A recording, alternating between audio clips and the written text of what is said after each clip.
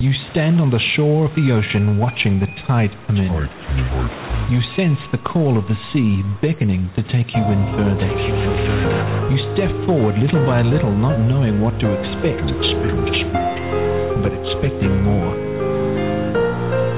You keep going as the ocean calls you to enter in to deeper waters.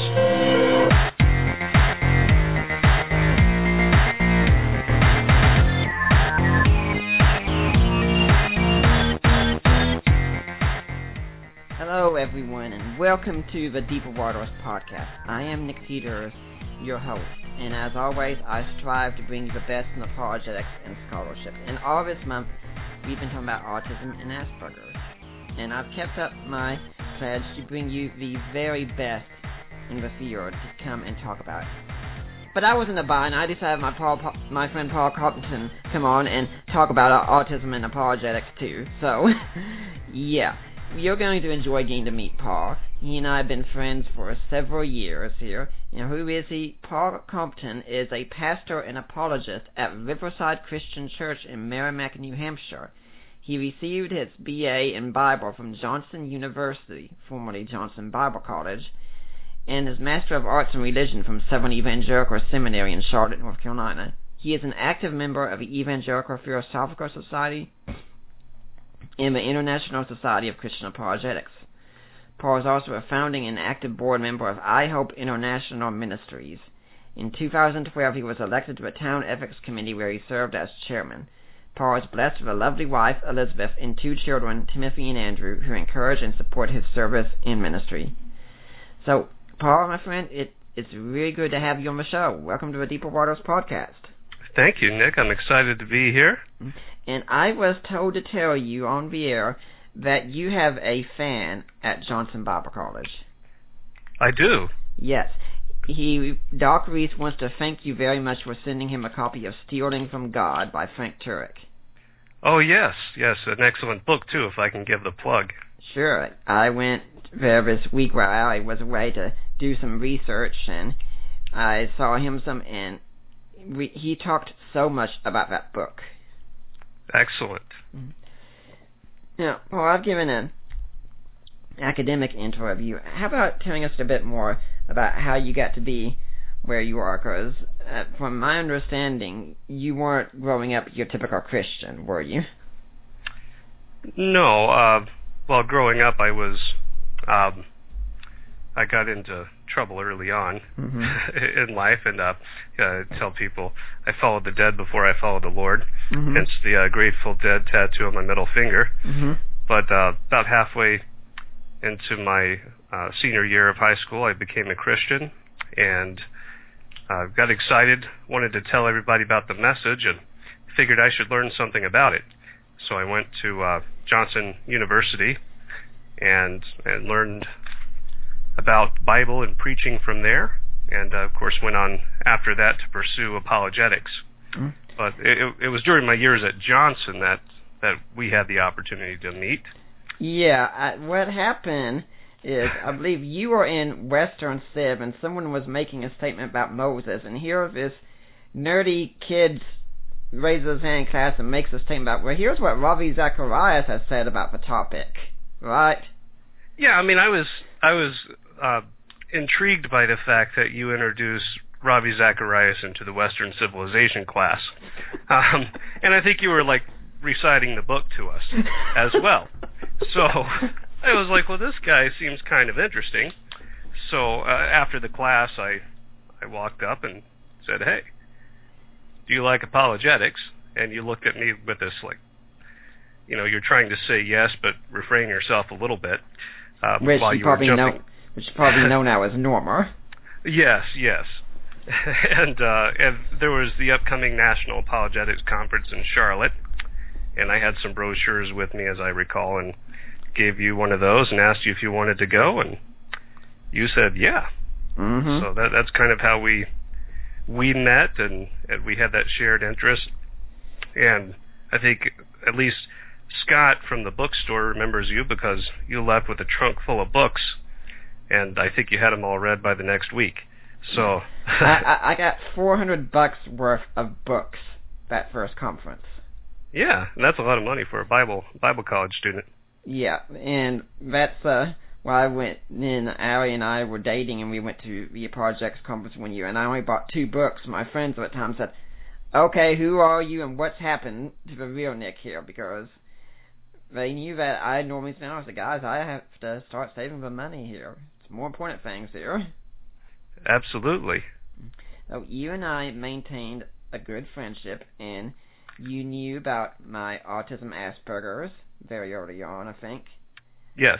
And when my roommate David and I, well, he was living in Missouri at the time, I was living in Tennessee, but we agreed to go to Severn together, and when we moved there, you were one of the people who helped us move in. Oh, yes, I recall that. Mm-hmm. Yeah. I think if I recall correctly, you were wearing a T-shirt that had a G.K. Chesterton quote that said, "Tolerance is a virtue of a man without convictions." Oh, yes, that shirt's got me in trouble before, too. Uh-huh. In fact, I think it got you in trouble that night. Yeah, maybe that was it when I went to Sam's Club, and the lady stopped me to let me know, "Hey, I just want you to know I disagree with your shirt." And I looked at her, and I was like, "Well, I'm so sorry. I was hoping you could be a little more open-minded, a little more tolerant, if you will." And her jaw just dropped, and she didn't know quite what to say next. Yep. And that's of course that's a lot of what we deal with in apologetics. But yeah, it was certainly a good experience to be able to have the Bible education at Johnson, and then at Southern to get the apologetics training, and of course we both went on to different conferences and studies and continued our education. And it's a battle for the minds. And you were also there when Allie and I did get married. Yes, the shortest trip that I've ever taken. I flew into Charlotte. I think I got there about noon, and then the flight left around 6, I think. So I just flew in, made sure that there weren't many objectors. There actually weren't any objectors, so that was good. Yeah, I didn't have to kill anyone. That's right. You pulled it off, and then once I saw you seal the deal, I got out of there. But yeah, I'm very excited for you. And yeah. Keep going. No, I think it's great that you found someone like-minded, willing to put up with you. Yeah, that's the real thing. That is the real thing. But you all complement each other well. Yeah, I compliment her all the time, tell her how good how beautiful she is, how special she is. Oh, you mean a different compliment, don't you? That's look at you playing with words here. Yeah. And for those who might not have read the blog post of this, Paul and I both love puns, so this is going to be a very punny episode. Yes, well, in fact, I've had fun with Timothy. Of course, I'll be telling you all a little more about Timothy, my son, who's 6 years old, and he's autistic. And so I've been, I throw out these phrases sometimes. The other day I was telling him, I wanted to tell him that I'll be just a couple of minutes, so I said, "Hold your horses." And he just looked at me, and so that phrase, of course, now he thinks it's funny. He realizes, but he had to sit there and ponder it. He was thinking about horses and holding on. Why would I hold on to horses? So I explained it. So now every time that I need to, he needed me to wait for something. He was doing something, and he said, "Dad, I'm going to need you to hold on to your horses." Then he said, "I'm just kidding, Daddy." Now, this is an interesting way that our paths crossed here, and it kind of shows me God can have a sense of humor here. That there at Bible college, with a random encounter of sorts, you meet a friend who happens to be on the autism spectrum. Then years later, I get contacted by you saying, "Hey, we just found out our son Timothy is on the autism spectrum." It just strikes me as such an amazing event there that these two happen to coincide. And you were asking for advice. And in all honesty, I'm not saying this to brag, but you did say my advice was the best that you've gotten, didn't you?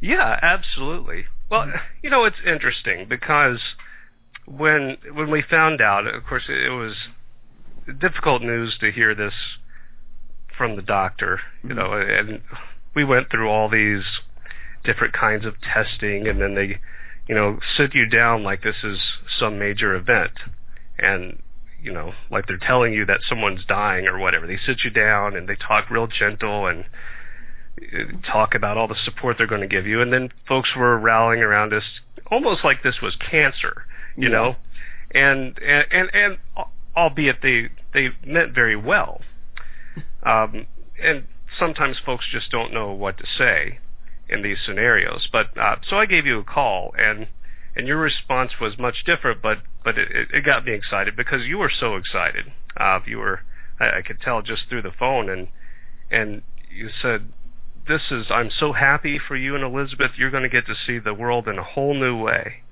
and that's very true. Mm-hmm. We've discovered that it's not the end of the world, and it's not.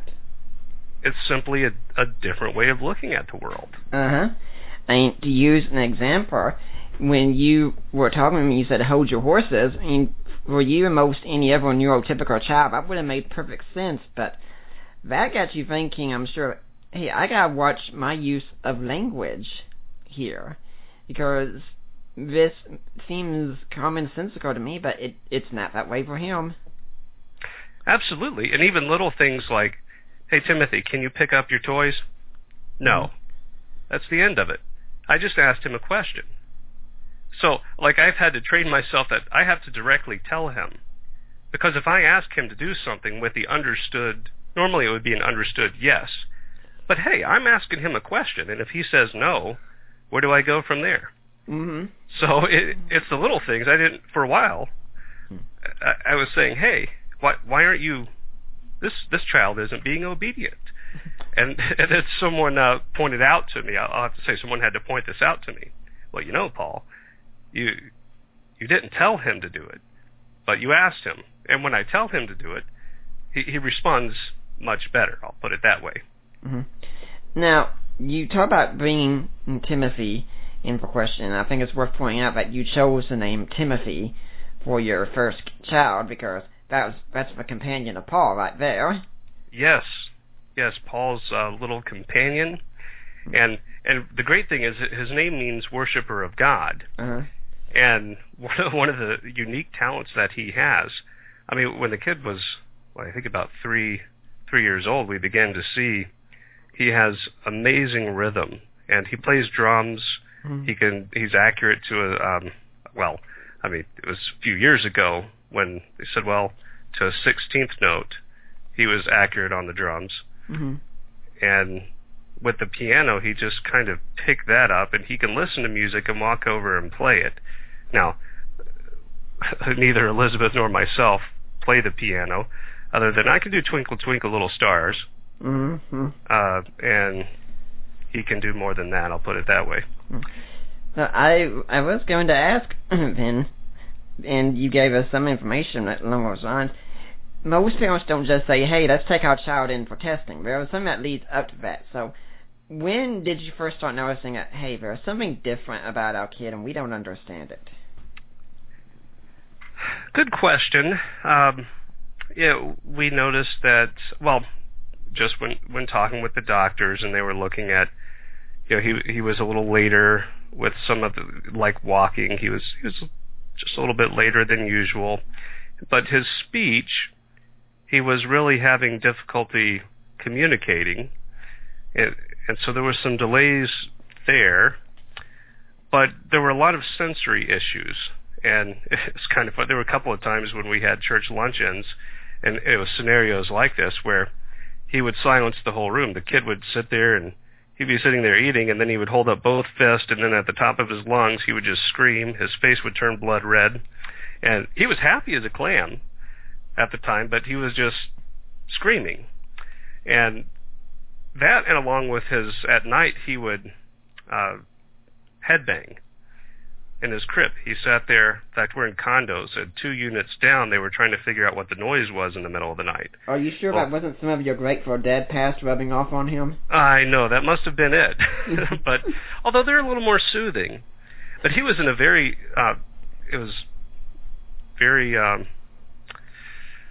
musically inclined the way he was rocking. He kept a nice beat, but he was hitting so hard it knocked the rails off the crib.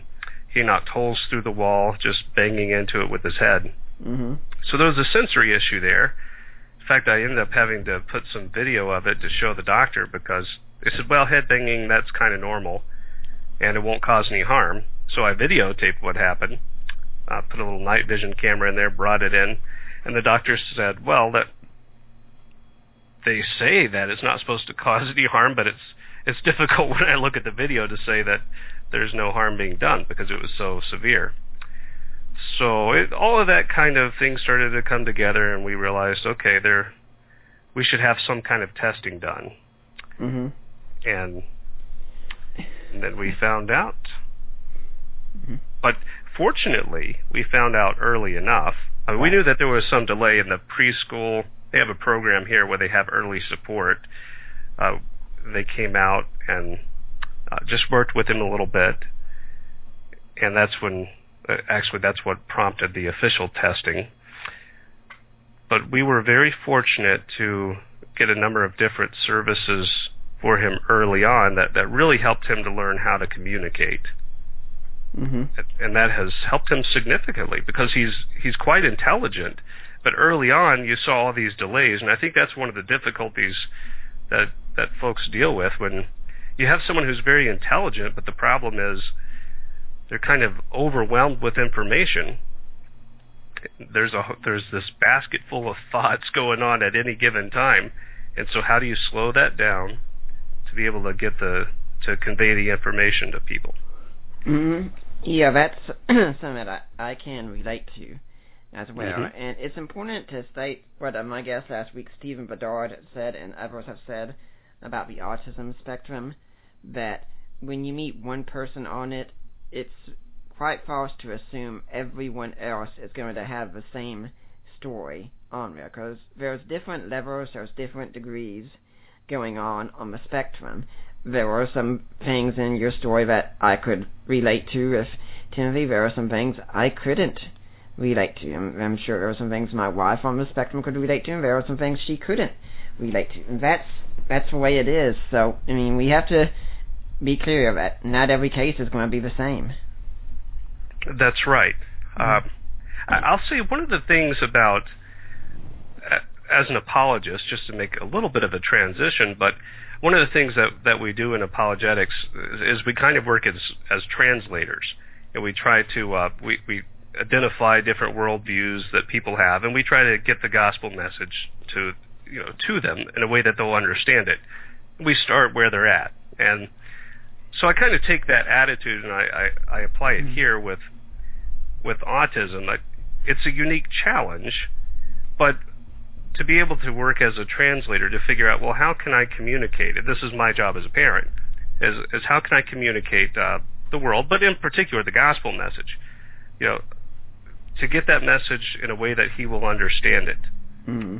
And that's the attitude that I think we need to take, and especially with others in the church. And mm-hmm. Indeed, I've met a number of folks on the spectrum at different levels, but my goal in each of those cases is, how can I reach them?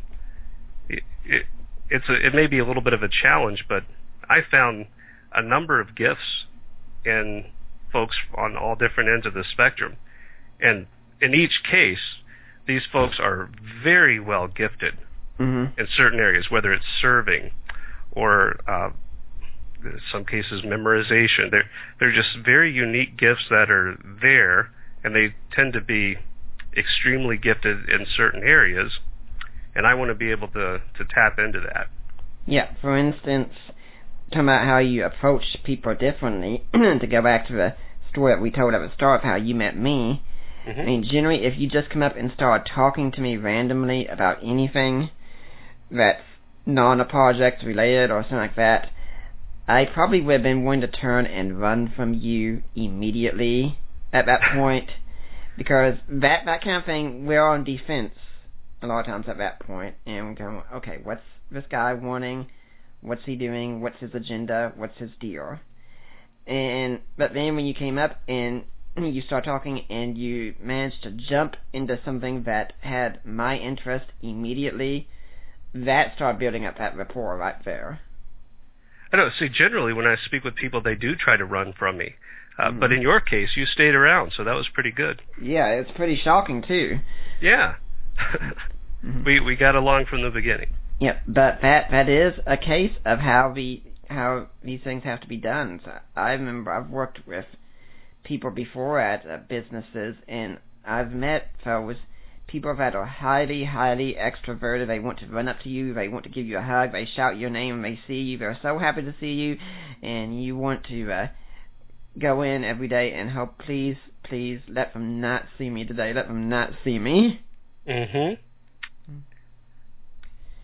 Now, also I agree with you when you're talking about how we must watch what we're saying, make sure that people get it, because in my marriage, I've said before that I'm the head and Allie's the heart. She doesn't have the intellectual bent that I do, but her heart, it's all right there. And so if I give a talk somewhere, I'm usually thinking, Allie is in the audience right here. I want her to be able to understand this message too. So I'll try to put things in the best terms that I can, and then when I'm done, she's the first one I go to. Like, okay, how did I do? Did I talk over people's heads? Did I talk too much? Did I talk too fast? Things of that sort, because I know I'm going to get the accurate feedback there. Well, that's good. That's good you have someone to help balance you. And as I remember, one of the things you told me early on was the importance of honesty and truthfulness. Now, we know that in general, but we tend to dress it up a little, especially those of us who are Southern. And you're more just of a matter-of-fact kind of guy. Yep. And I've learned that to be very important with... So anytime that I tell Timothy something, anytime that I tell others something that are on the spectrum, I realize how important it is for me to be true to my word. And a lot of times, we mean well, and it's got me to even think sometimes, you want to respond politely and, I'll meet you there, or I should be there, or whatever, when we realize, no, I'm probably not going to be able to make it. And we just need to be very matter-of-fact with folks. Yeah, on the spectrum, I find for most people, trust is a very, very big issue. And if trust is lost somewhere, trust can easily be lost nearly everywhere else at that point. If someone on the spectrum gives you trust and they don't think that you've lived up to it, it's very hard for them afterwards to trust most anyone else. Yeah, that is one of the big things that I wrote notes when we spoke, just to make sure that along this journey that trust factor is maintained between us, because I don't want that to be lost. We should always have that, but I realize I need to just go into a little more depth for him. Yeah. It really is a whole different way of thinking about matters. And you're right, a lot of people on the spectrum also are very, very intelligent. Just sometimes the getting out of that information can be a problem, and sometimes even the very processing of all that information can be a problem, especially if you don't really understand a lot of social cues that are going on. Yes, I remember what I think you used the term social niceties before. We're kind of used to just a lot of the hello, how are you doing? And when you think about it, most of the time when we ask how you're doing, we really don't. We're not really asking the question. It's just another way of saying hi. Yeah. In fact, I caught myself a while back once. I was walking by and I just said, "Hey, how you doing?" as I was walking by, and so it wasn't until about 7 or 8 steps later that I realized that the person just told me that they were having a horrible day.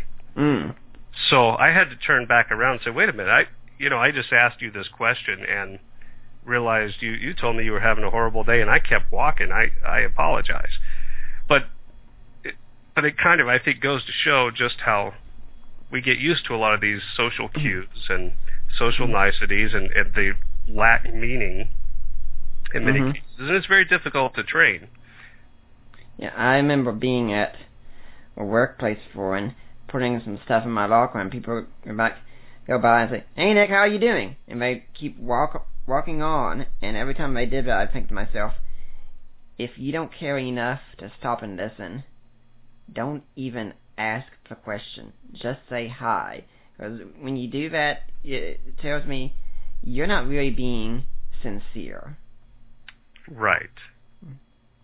So that it certainly opened my eyes.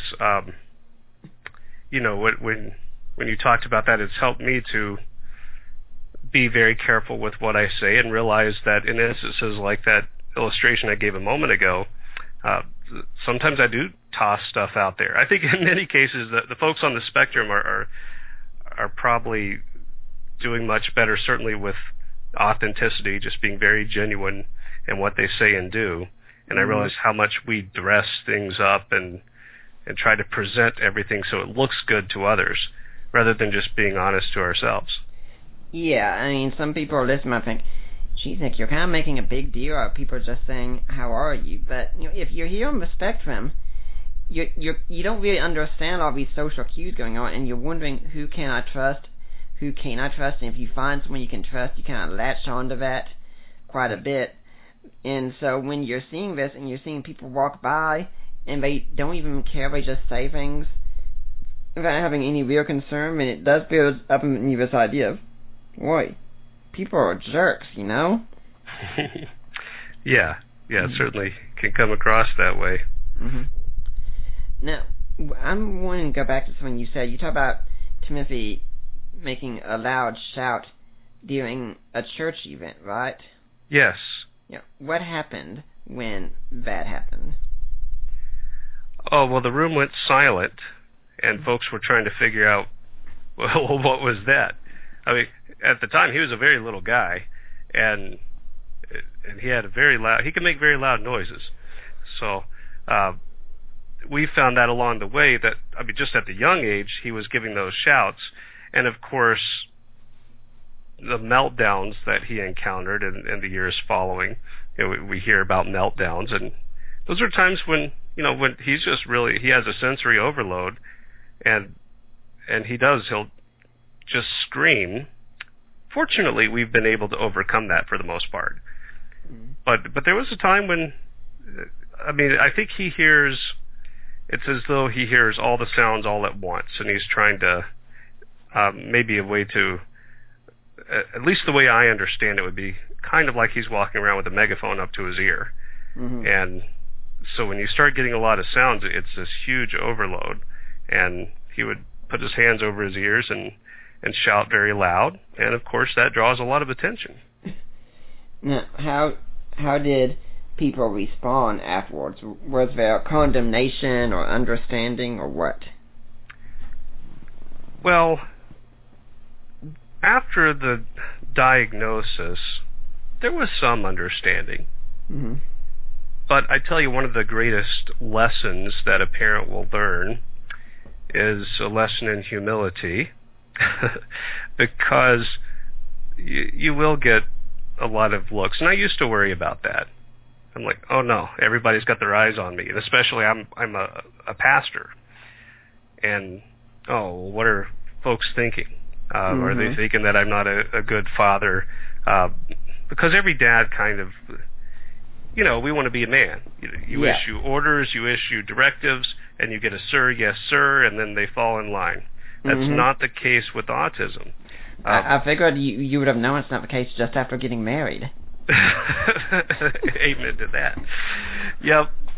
But at least with that, once I give the instructions, which means I just repeat what I heard from her, then we get along just fine.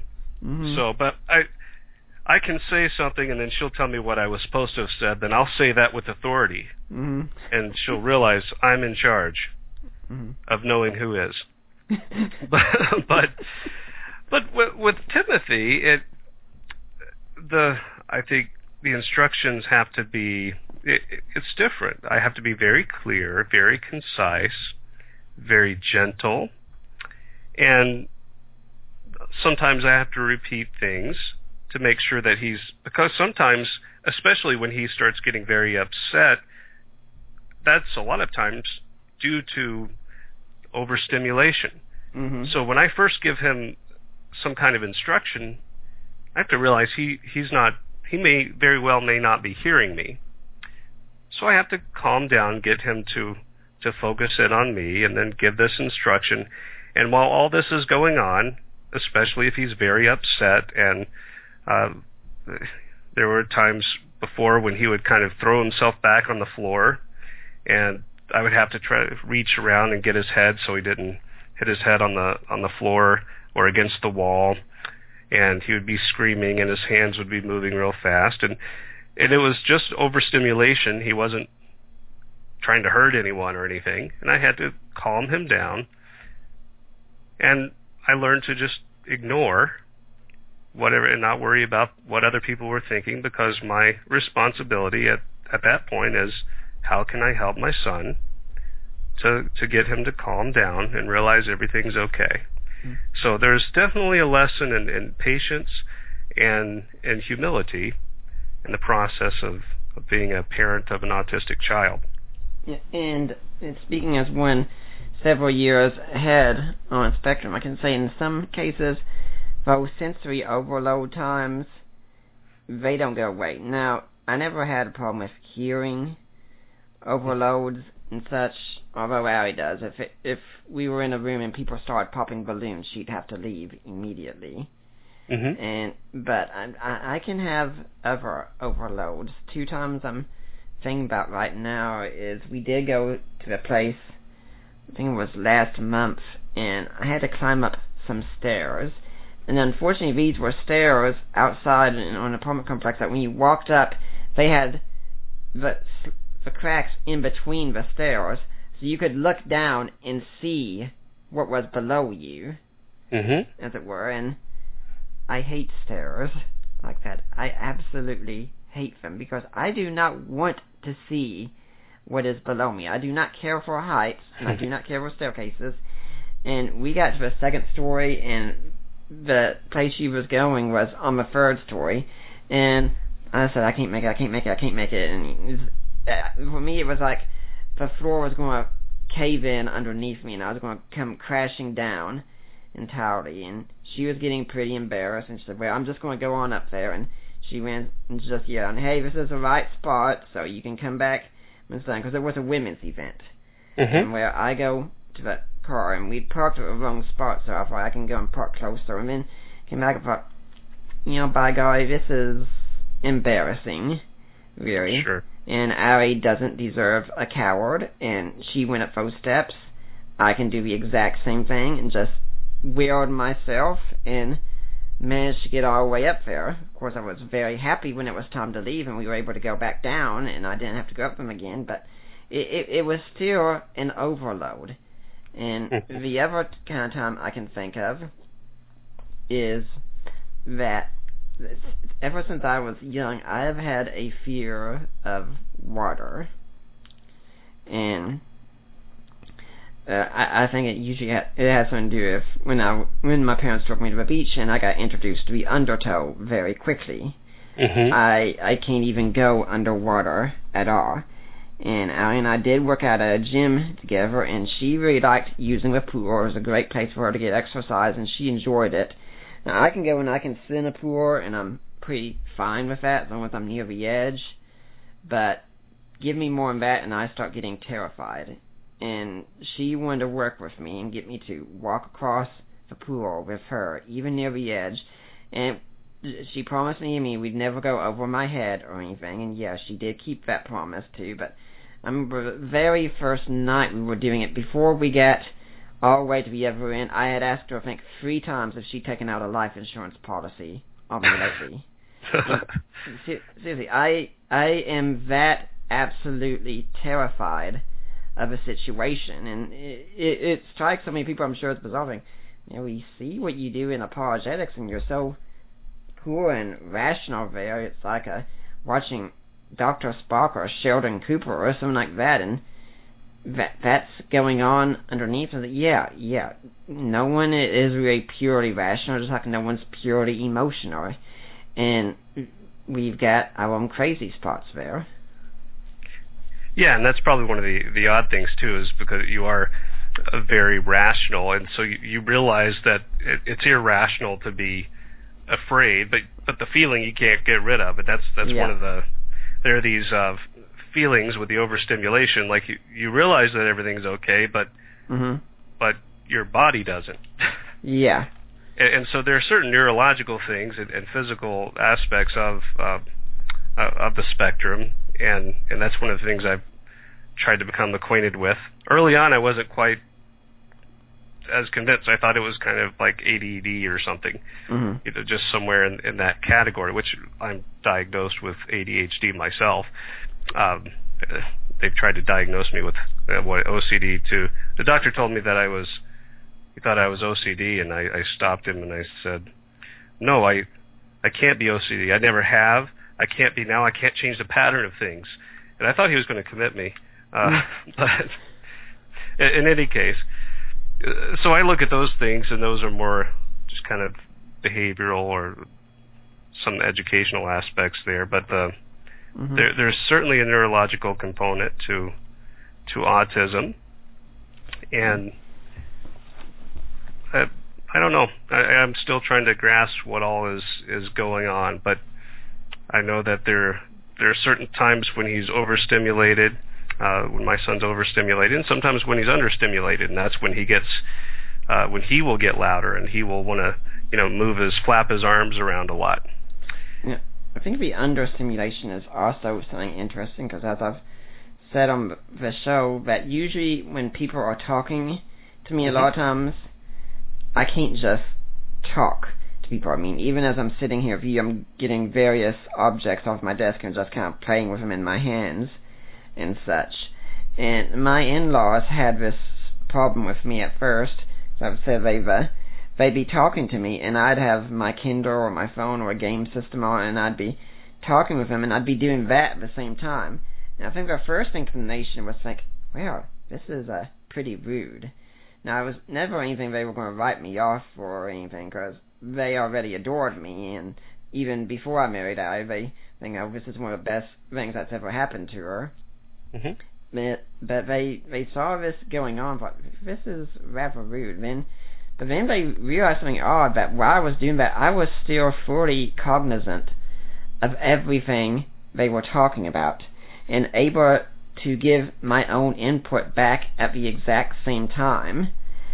And I think the thing is, I tell people that it's hard for the mind to just have one thing going on at a time, even if it's something as simple as me picking up something on my desk and just playing with it in my hands and such. It's that our minds just, at least from my perspective, there's just so much going on that you need more than one thing to keep it going, or else it's going to be pretty restless for you, you know? Sure. Sure. And I think I've observed that a lot with folks, not necessarily with picking up objects or anything, but when I speak with folks that are on the spectrum, there tends to be just a lot of where the body's moving, swaying, hands are moving, and of course a lot of times there isn't eye contact, and it seems like, well, this person isn't paying any attention to me, but in fact a lot of times you can get a word for word recitation of what you just said. Yeah, the eye contact thing is a big one. I remember someone posted something on a forum I'm at recently condemning people who don't make eye contact when they speak to you. Well, and a lot of us are going to have problems because we don't do the eye contact thing. And in fact, there are even cultures out there where if you did do the eye contact, it would be seen as a direct challenge. You would be seen as starting a fight if you did eye contact. Right. Well, and I think in some cases too, like if you have folks that are always giving you eye contact and they break the eye contact, then, okay, that may be a sign. Mm-hmm. I've met some individuals who make no eye contact at all unless they say something kind of off the charts, and then they look you right in the eye when they do it. And in those cases, it's almost like a giveaway that there's something odd about what they're saying. Mm-hmm. So the body language thing, we're all different in that respect. Yeah. And one other aspect I'm thinking about with eye contact, and this is something that it's probably not just me as an athlete, but some who are married men, especially, as I definitely try to avoid eye contact with any other woman but my wife. I mean, even if another female smiles at me, I'm going to be looking away as quickly as I can. And I said this on a forum recently, and someone said, well, you know, that seems kind of rude, doesn't it? I mean, what's the big deal? It's just a simple smile. I smile back, and it's like, yeah. And you're not a guy either. If you're a guy, that kind of thing can stay locked in your memory very, very easily. And if I'm going to be rude to someone, if I'm going to offend someone, it's not going to be Allie. It's going to be someone else. Yeah. Now, when you're out there with Timothy, I mean, do people ever say anything to you, kind of saying things like, why is your son doing this, or something like that? I see it more in facial expressions because we are, we dress everything up, right? Right. That's how most folks will do things, and so I don't get anything real direct. Folks will just kind of give an odd look, or you may hear them talk with someone else or wonder why, and but I don't have many people directly ask. And in some cases, I'll try to give some kind of explanation as to I lay out what's happening, just more kind of, I'll prepare Timothy by talking about what we're going to do, and then maybe explain that, all right, we need to have some quiet time over here, or take a break after a little while because things get a little bit too loud, and I don't know if they'll pick up the hint from that or not, but not so much. Again, it's more the stares and and of course, folks do enjoy a lot. I mean, we talk about some of the. It's interesting. There are the negative parts, right, which have to do with. And maybe I should just raise the question here about, is autism a good thing or a bad thing? Right. Is this a disease? I've heard some people talk about curing autism, finding the cure for this like it's a disease. And I don't think of it, I mean, if I could eliminate the neurological and physical aspects, those physical kinds of pains, then I certainly would, because I realize that that's difficult. At the same time, really, part of his personality are these amazing gifts that he has, and he's different, right? But there are, he can become the life of the party. When people are opening presents at Christmas or at a birthday party, he will just stand back and he'll throw out all these adjectives, and he's just filled with excitement, like, wow, that is so beautiful. This is, and he has so much passion and excitement. And then with the music, he will play songs and people just stand. He had a crowd once I brought him to the gym. They have a little kids play area, and it's got glass all around it. And he was there with his little brother, and he had this audience because he was just playing drums on the table and just going to town, and folks were just amazed at that. And that kind of thing happens a lot. So there are a lot of times where folks don't know what to say because they see, here's this amazingly gifted child. And even when he talks now, he's picked up on math. He's just incredible. You can throw him all kinds of numbers, and he can solve these complicated math problems. I knew a couple of years ago when preschool they were teaching him trying to get him to count 1 to 100, and he was doing it backwards without any problem, like very quickly. And then now he's learning, I mean, the addition, subtraction's easy. He's learning his multiplication, and I mean, he's 6. He's in first grade. And he's wanting to figure out the distance from the earth to wherever and the size of things, and he gets excited at the biggest and the smallest of animals, and he can just recite all these facts and figures to you and calculate these math problems, and it really captivates folks when they see that. So that's the kind of so when we're out in public, you get both extremes. You know, sometimes I can stand back and just say, like, yeah, that's my boy, check this out. You know, and he shows off all these talents. And of course, other times you get the behavioral part where he's just overwhelmed with something, or it's just very difficult to get an instruction across, and then he can become kind of defiant. Now, I really do appreciate what you said about asking, is this a good thing or a bad thing? Because, I mean, to me, I see it, at least for myself, as a good thing. Now, could I do without the negatives? Of course, we all could.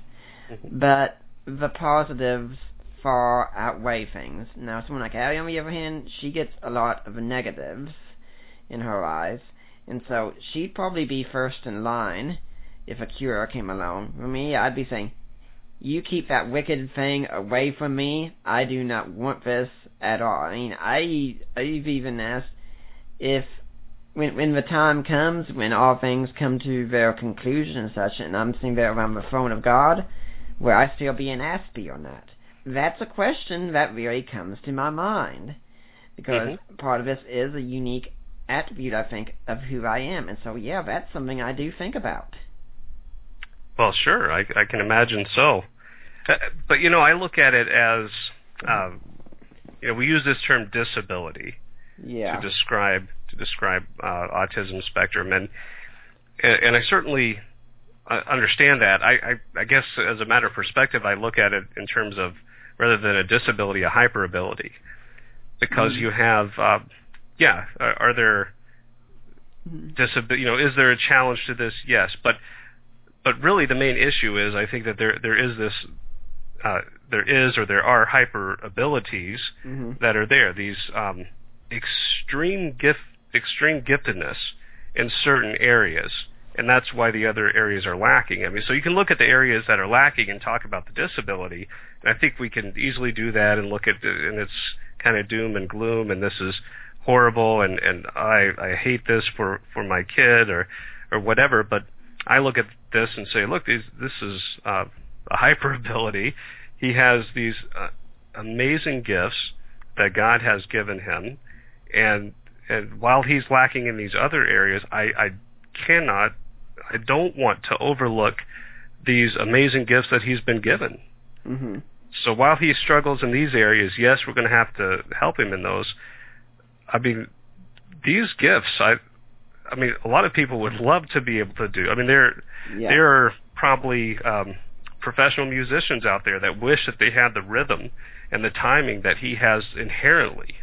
I mean, and people spend years trying to learn this stuff, and he's born with it. Yeah, when you were talking about mathematics, for instance, I know when I was in first grade, I was taking accelerated math. I went over to a second grade classroom and took math over there. And I was the youngest at our elementary school in third grade to get put into the Math Olympiad event. And one of the things that I like to do with numbers today, and I really stun a lot of people when I do this kind of thing, and I think you might have seen me even do it at a Johnson Bible College talent show one time, where people tell me what day they were born on, numerically, and I tell them what day of the week it was. I mean, I do this so much, my father-in-law pulls out his watch whenever it comes out, and he starts timing me just to see how long it will take me. And if it takes me like 8 or 9 seconds, says, "Whoa, Nick, you're slacking there now, aren't you?" And I've actually had times when I've been doing this, I've told mothers they were wrong about the dates that their children were born. And then I pull out my phone, we'll look it up on Google, I'm like, yep, I was right. It really takes a lot to tell a mother she's wrong on when her kid was born. But it's just one of the fun things that you do. I mean, for me, thinking in numbers comes naturally. We were driving back from Chattanooga. Say I went to pick up Allie, and on the way back, we were driving down the road here, and I'm seeing all the mailboxes, and I'm looking at the numbers on the side, and thinking, I wonder what that number is when it's divided by 4. And just keep doing that with the mailboxes. I can just go, you have to play with numbers some because they're just so much fun. Yeah, that's funny that you mentioned that, because it seems when Timothy, he'll ask you a question, then he fires off like 20 more. I tried to time him the other day to see how many questions he asked in a minute, and I got overwhelmed myself, so I couldn't keep up with it. But he'll start firing away math questions, and he knows the answers, so finally I start turning it back to him. But he'll just play with a number of different ways and convert it to different things, and he'll look at something and say, well, that's so many feet, that's this many yardsticks, that's this many inches, and he just gets excited to throw numbers around in different ways. Mm-hmm. He was asking me some math problem once. It was like a trillion, a couple of trillion, something or another, minus another number, and then I gave him the answer. I've learned to improve my math abilities too, but I was off in the tens place, and he corrected me. Like, man. So I was like, it's 1,960,000. So I gave this number, but I was wrong in the tens place, and he corrected me, and he was right. So I'm thinking of something interesting I also do sometimes that it's really fun, especially because words can be just as much fun to play with as well. We've had something in a newspaper here. I don't get it, but my aunt and uncle get the newspaper, and I'll bring them their mail regularly, and it's called the Celebrity Cipher, where it's a cryptogram where one of those things where each letter represents a different letter, and it's said by some famous person, and I'll get their paper, and I'll just look at it, and usually within 5 minutes, I've got it all figured out, and I'll tell them what the quote was, and then hand them their paper, and I haven't written a single thing on it. I've just memorized all of it and just started seeing everything where I can look and say, okay, an N is really an E, and F is really a T, and go on from there. Once when I was working at Walmart, I got back in my break and went up to see what register I was going to be on, and I saw that they had a cryptogram book out, and they saw me looking at it, and they could tell I was really thinking, and said, you're solving one of those, aren't you? Said, yeah, I am. So they opened it up to a random one and said, okay, look at this, figure it out. It took me, now this was a much longer one, no name, so it took me about 8 or 9 minutes or so, but I did figure it out and did tell them what they said, and I'm thinking, 8 or 9 minutes, and I'm supposed to be on the clock, and I'm getting to do this instead. Hey, I'll take it, okay? But, it's just a fun thing to do, and I started doing it without writing it in because, I wanted it to be more and more of a challenge every single time, which I'm sure is something Timothy is going to be looking for, if he isn't already, is more challenge than what he's getting. Oh, yeah, he's a man with many questions, and even with theology, it's kind of interesting to see he just has his mind going, and, you learn the typical things in Sunday school, and, of course, sometimes I get amusing questions, like he asked me a while back if God needs spankings, and I told him, well, no, God is good all the time, and tried to explain that, and then he said, well, no, Dad, I think it's because God doesn't have a bum. All right, so a very good observation. But then there were other times where he has this whole reasoning, and so he asked me, how big was Jesus as a baby? And I said, well, he was very small, like other babies. He said, well, was the same size? Was Jesus the same size as Timothy when he was a baby? I said, yeah, he was probably about the same size. And he said, well, when Jesus was a baby, was he as big as I am now? He said, no, you're bigger now than Jesus was when he was a baby. So then he responds, so that means I'm bigger than God when he was a baby. And it's like, wait a minute. He has a big ego, I'll say that. And he keeps trying to figure out how he can be bigger than God. He's trying to wrap his mind around the size of God. And then, in fact, even he was talking about heaven. Like, heaven must be bigger than God because God is in heaven, right? So he's trying to fit God in this box. And, of course, we know there are category mistakes there and all that. But yeah. So it's been fun to go. But the fact that he reasons that way, and even realized that he asked if God, he just started off, does God have a body? No. Well, did Jesus have a body? Yes. But isn't Jesus God? Yes. In his human nature, he had a body, and his divine nature, he's God, right? And so trying to explain this to him, but the fact that at such a young age he realizes you're getting into some of the difficult questions of the Trinity, but there are a lot of adults who don't seem to worry about that. They just take that for granted. Yeah. And that's those are very good questions. Yeah. You and I would be thrilled if more and more people in the church started asking questions like that. Yes, absolutely. Yeah.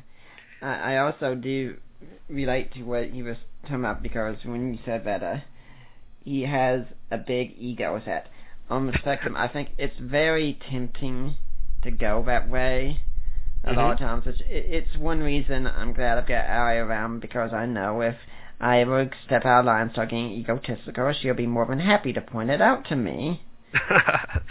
That's right.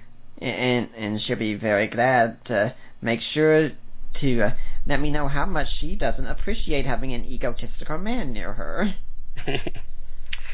Yes, the Lord is good to give us opportunities for humility when we need it. Yes, and wives are some of his favorite instruments used to humble us. Yes. In fact, for saying that, for admitting that, we might have another opportunity after the show. Yes. Yes, you call me tomorrow and you let me know how it was in my doghouse for you, and I'll let you know how it was for me, okay? All right, that sounds good. Yeah, I'd also like to go back to what we were talking about earlier about whether it's a bad thing or a good thing or not to be on the spectrum. Is that I've said before that a lot of people I've noticed when they've introduced me somewhere or talked about me on a blog or something like that, they've actually used the term that Nick suffers with Asperger's. And I really don't like seeing that term. Someone say, no, I don't. I have this condition. Yes, I'm not changing it. Yes, I couldn't even if I wanted to. But suffering with something is a choice. And I have chosen to not suffer, whereas I've chosen to thrive. Yeah, the funny thing is that when you said that, you're talking about how you don't like it when people say that. I think the first reaction that we would have is that you would have a problem with the word Asperger's. Like, we don't want to say that, right? Because it's not politically correct to identify that, which, of course, you have no problem with that. No. Right? But it's the suffering part, the idea that you're suffering with this. And I think sometimes we get so, we're so worried about what other people think and the political correctness that even to identify the obvious, again, we try to dress things up and pretend like what's in front of you isn't there. And I don't know why we do it.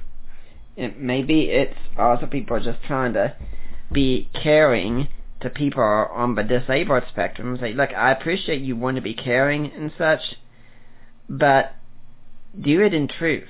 Because unless you really think I'm suffering, or hear me say I'm suffering, don't assume it. Because quite frankly, for me in most cases, life is good. I've got a lot of the same struggles that a lot of other people do, but I love my life. I enjoy going to bed at night and thinking tomorrow I know some of the things that I'm going to do. I love getting to be in the apologetics field, get to make an impact and getting the good compliments and things like that, saying, wow, it's so amazing to be out here and to be making a difference like this.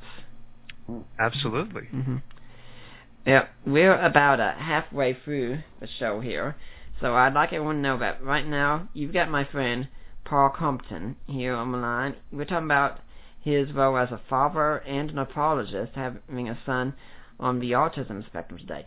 But if you're listening next week, we're going back to our regular apologetics format, seeing as April Autism Awareness Month is done. My friend Cynthia Hampton is joining us. She is actually an ex-Jehovah's Witness. So we are going to be talking about Jehovah's Witnesses next Saturday on the Deeper Waters podcast. So I hope you'll be here for that. But once again, we've got Paul Compton here with us now, and we're talking about fatherhood and apologetics. Now, let's look at the church life some. How is it with taking Timothy to church? Well, good question. Mm-hmm. And we are blessed, I must say, that we've had a few individuals in the church. I'll mention Joyce, Ashley, and Elisa, who are tremendously helpful to our family at home and at church. Mm-hmm. And they seem to get it. And really, I think that's all it takes. There are times it is difficult because if we want to talk with someone, we simply can't do it when we have the kids with us because, Andrew, our younger son, will stay right there with us, and we don't have to worry about him running off. But if we turn our heads for just a moment, Timothy's disappeared, and we have to go find him. And, of course, we're often worried about where he could end up out running down the parking lot into the road or find his way into one of the classrooms. So the biggest challenge that we have at church is simply keeping up with the guy. And since we have folks there who help us, there are times when, if we need to have a conversation with someone, that's the biggest help that we have. Folks understand that we need a helping hand. And of course, they've also taken that as well to be a one-on-one with him in the Sunday school class time and during the church time, where they can sit with him and just help him during the class to be able to interact and to take him out when he needs a break. And then they've learned different ways of giving him a chart that explains, this is what's going on. We're going to do this, and then we're going to do this. And he has a good idea of what's happening, and he can do just fine in the classroom. And all it took was, was one or two folks here to take time to realize why he was having a difficult time in the class, and then they use the gifts that they have to be able to translate things to him and make it work. When you talk about him disappearing, that's something that my guest Stephen Bedard said last week about one of his sons who disappear regularly. And I said, when you say that, it kind of reminds me of watching the Batman cartoons that I watched when I was in high school and such, where if anyone was talking to Batman, they turned away. As soon as they turned around, it'd be like an open window, and he was gone entirely. He said, yes, that's exactly how it is. Yeah, and I tell you that the statistics are quite alarming on this in terms of folks on the spectrum are way more likely to go missing or even to be kidnapped for that matter. But that's a whole other story. But just going missing, they're very inclined. I think just because someone gets their mind on something and just they may not think, hey, I should tell my parents, and so they run off with the best intentions, or even to see a butterfly. I've seen Timothy early on. He saw a butterfly and he was doing the typical just running all around, but paying no attention to where he was running, just looking up at the butterfly and going. And so there's kind of an excitement with that, a very unique curiosity, but certainly there are dangers. And in fact, the police station here has him on file. They have an autism registry with a picture of the children on the spectrum. You can register, and because they realized they did this due to the number of children who have wandered away. They wanted to be able to know, all right, this is where they live, this is their picture, and if we find them, we'll know to whom they belong. Mm-hmm. Yeah, I'm in fact thinking that when Smallville was on, that was like my favorite show. I had every episode title in order memorized. I could tell you about every single one of them. And Clark Kent would always be the exact same thing. Of course, having super speed no doubt made it much easier, but talking to someone, he hears about some event going on, some trouble, some danger, and you hear that, and you knew, yep, he's gone as soon as they turn around. And that was always the case. And John Schneider, who played his father, John Van Kent, on the show, who's actually a Christian himself, has said, being a parent to Clark on the show, it's kind of like being a parent of a special needs child. Mm-hmm. Now, something else that we talked about last week on the show, and I'm kind of wondering what you think about this, that says that what churches need to do when someone with autism comes in, a child especially, is that you don't just work with the child, you work with the whole family. Certainly. Mm-hmm. Certainly. There are really two important parts. I mean, what you just mentioned is, you know, one, you want to identify the needs of the child, and certainly encourage and minister to and instruct the child to help them along the way. And sometimes that means a one-on-one assistant if that's needed. And the other part is the family really does need help. It is a constant, I mean, anytime that we do something, we have charts for everything. If there isn't structure for Timothy, then he doesn't know what to do, and that's when he can just kind of get into trouble. He's just overwhelmed with really the freedom of what to do. He can do anything, and so his mind's thinking everything, and that overwhelms him. So we're constantly having to make charts and do this and do that. So anytime we can have a few minutes to breathe, to just be able to talk with other folks, because again, if he's with us, then we can't talk with other families.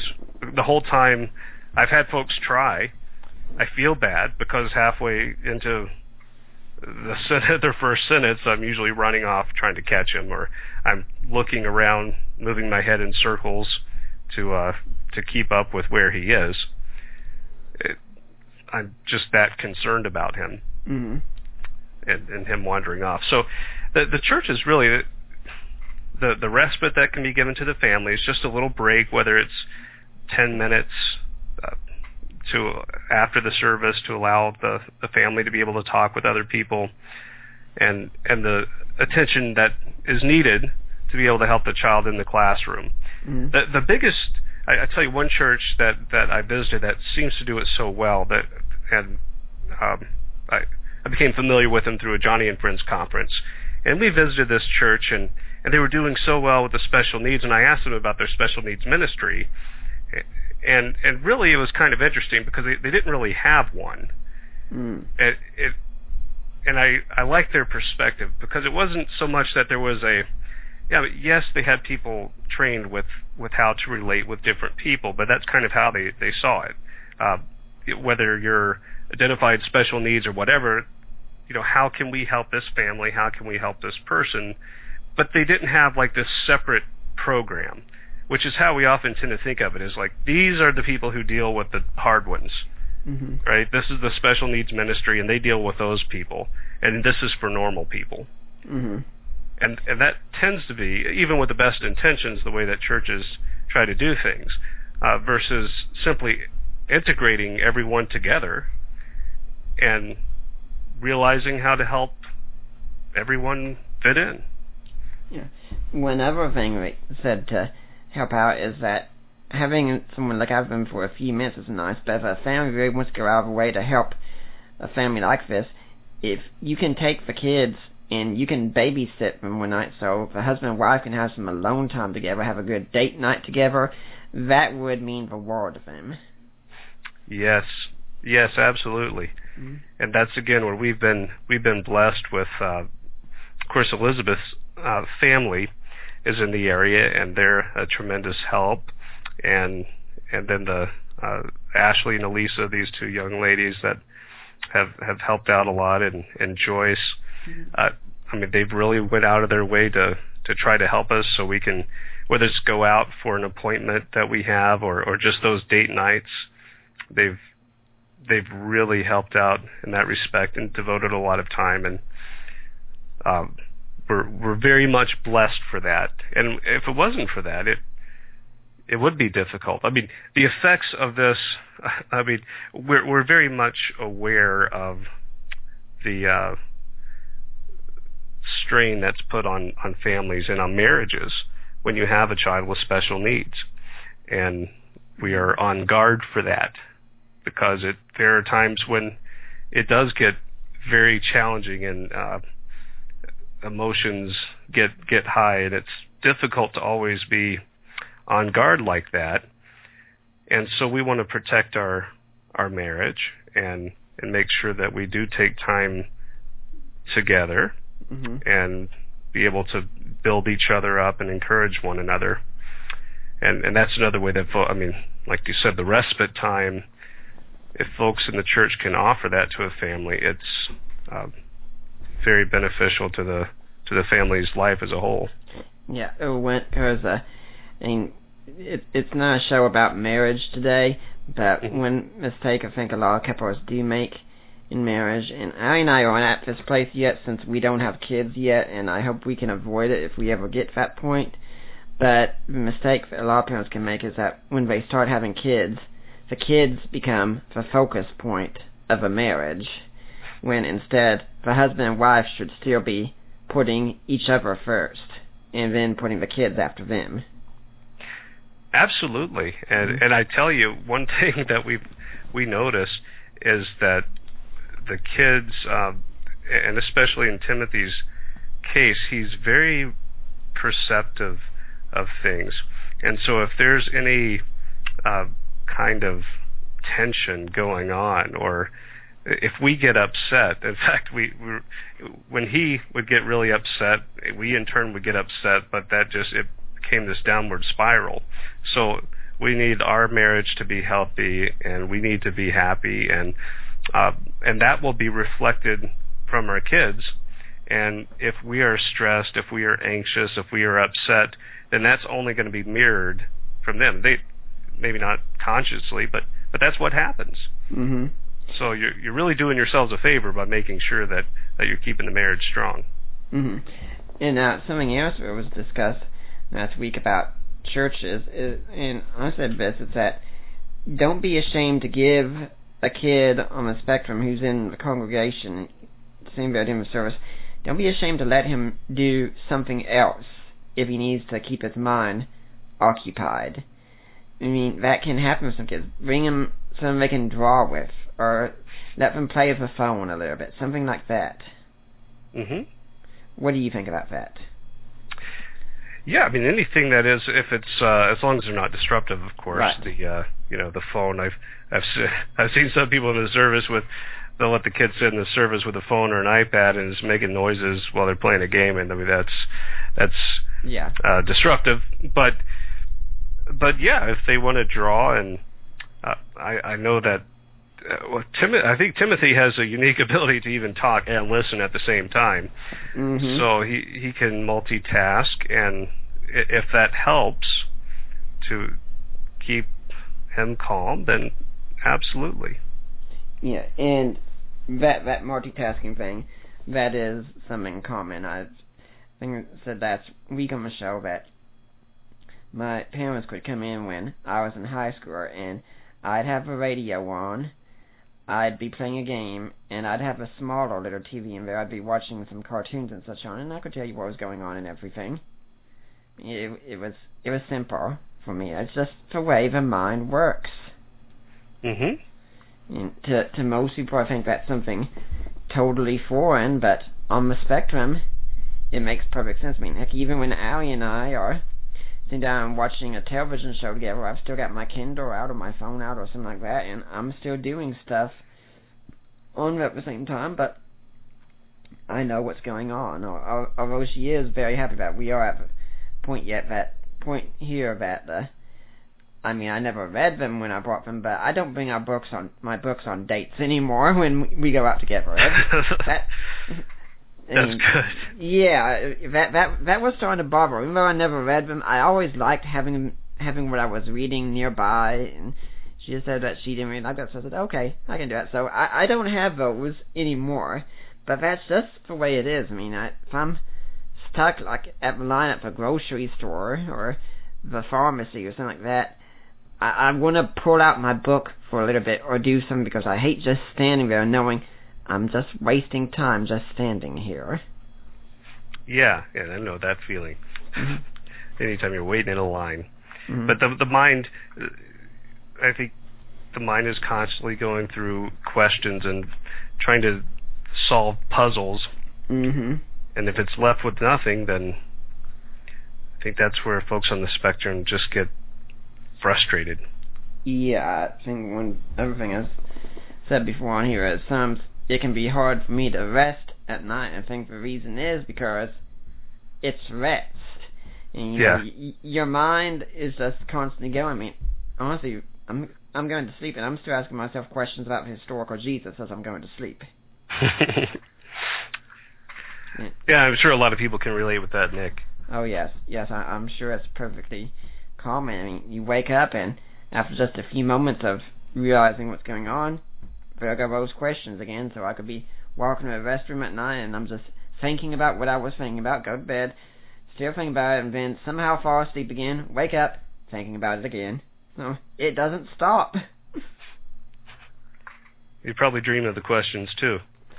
I actually don't think I do that much. It'd be kind of nice if I did be able to work on my questions in that way, but no, not really. But I'm just saying that that's what goes on. I had a counselor once who told me one of the reasons I have such a hard time with stress sometimes is because in my own mind that things are all worked out in their own particular order, but when something steps out of line and if it's something very big, it feels like an earthquake has hit, a mental earthquake, and everything has to somehow be sorted right back into place again, and that's extremely difficult. Yeah. Well, and I'm not sure exactly. Are you just talking in terms of like just unanswered questions in general, or just something out of sorts in the day? Something out of sorts in the day. Unanswered questions, those can be very fun, but just mainly stressing events when things don't go the way that you think they're supposed to, and especially if it's something that's really big on those lines. It's just extremely difficult to deal with. Yeah, and probably most folks will think, well, sure, that's a stressful event, and that's hard, but I don't know, suck it up, get over it, mm-hmm. without realizing how that's really magnified, and there are physical reactions that take place when there's a major change. It can really bend people out of shape that are on the spectrum because of those physical components. I think that, interestingly, my perception beforehand was that folks on the spectrum were lacked emotions, almost apathetic. That's kind of how it's portrayed, and I think it's much to the contrary now that I realize that there is an abundance of emotions, mm-hmm. and like everything is passionate, whether for good or for bad. So like on the positive end of things, you're filled with excitement and eagerness and zeal and joy and all this, but on the other end, it's something goes wrong. I mean, it's really wrong. If you're mad, you're really mad. If there's a problem and it's just a minor problem, it's a major problem, mm-hmm. And it's difficult to wrap your mind around that, but I see that with the little things, even the little things create this excitement that you would see out of me if I got a new job that was paying me 5 times as much in Hawaii, right? Yeah. Then I would give you the response that he gets over the new color I just painted in the living room. right? So that's the reaction I got for a change of color in the living room.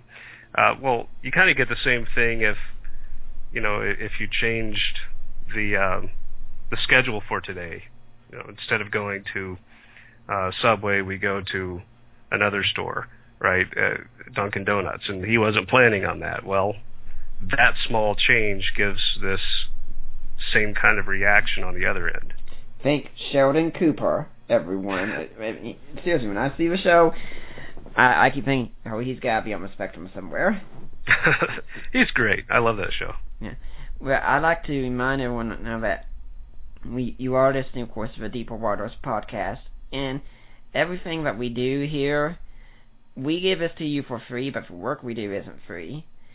And we really need your support to keep going with something like this.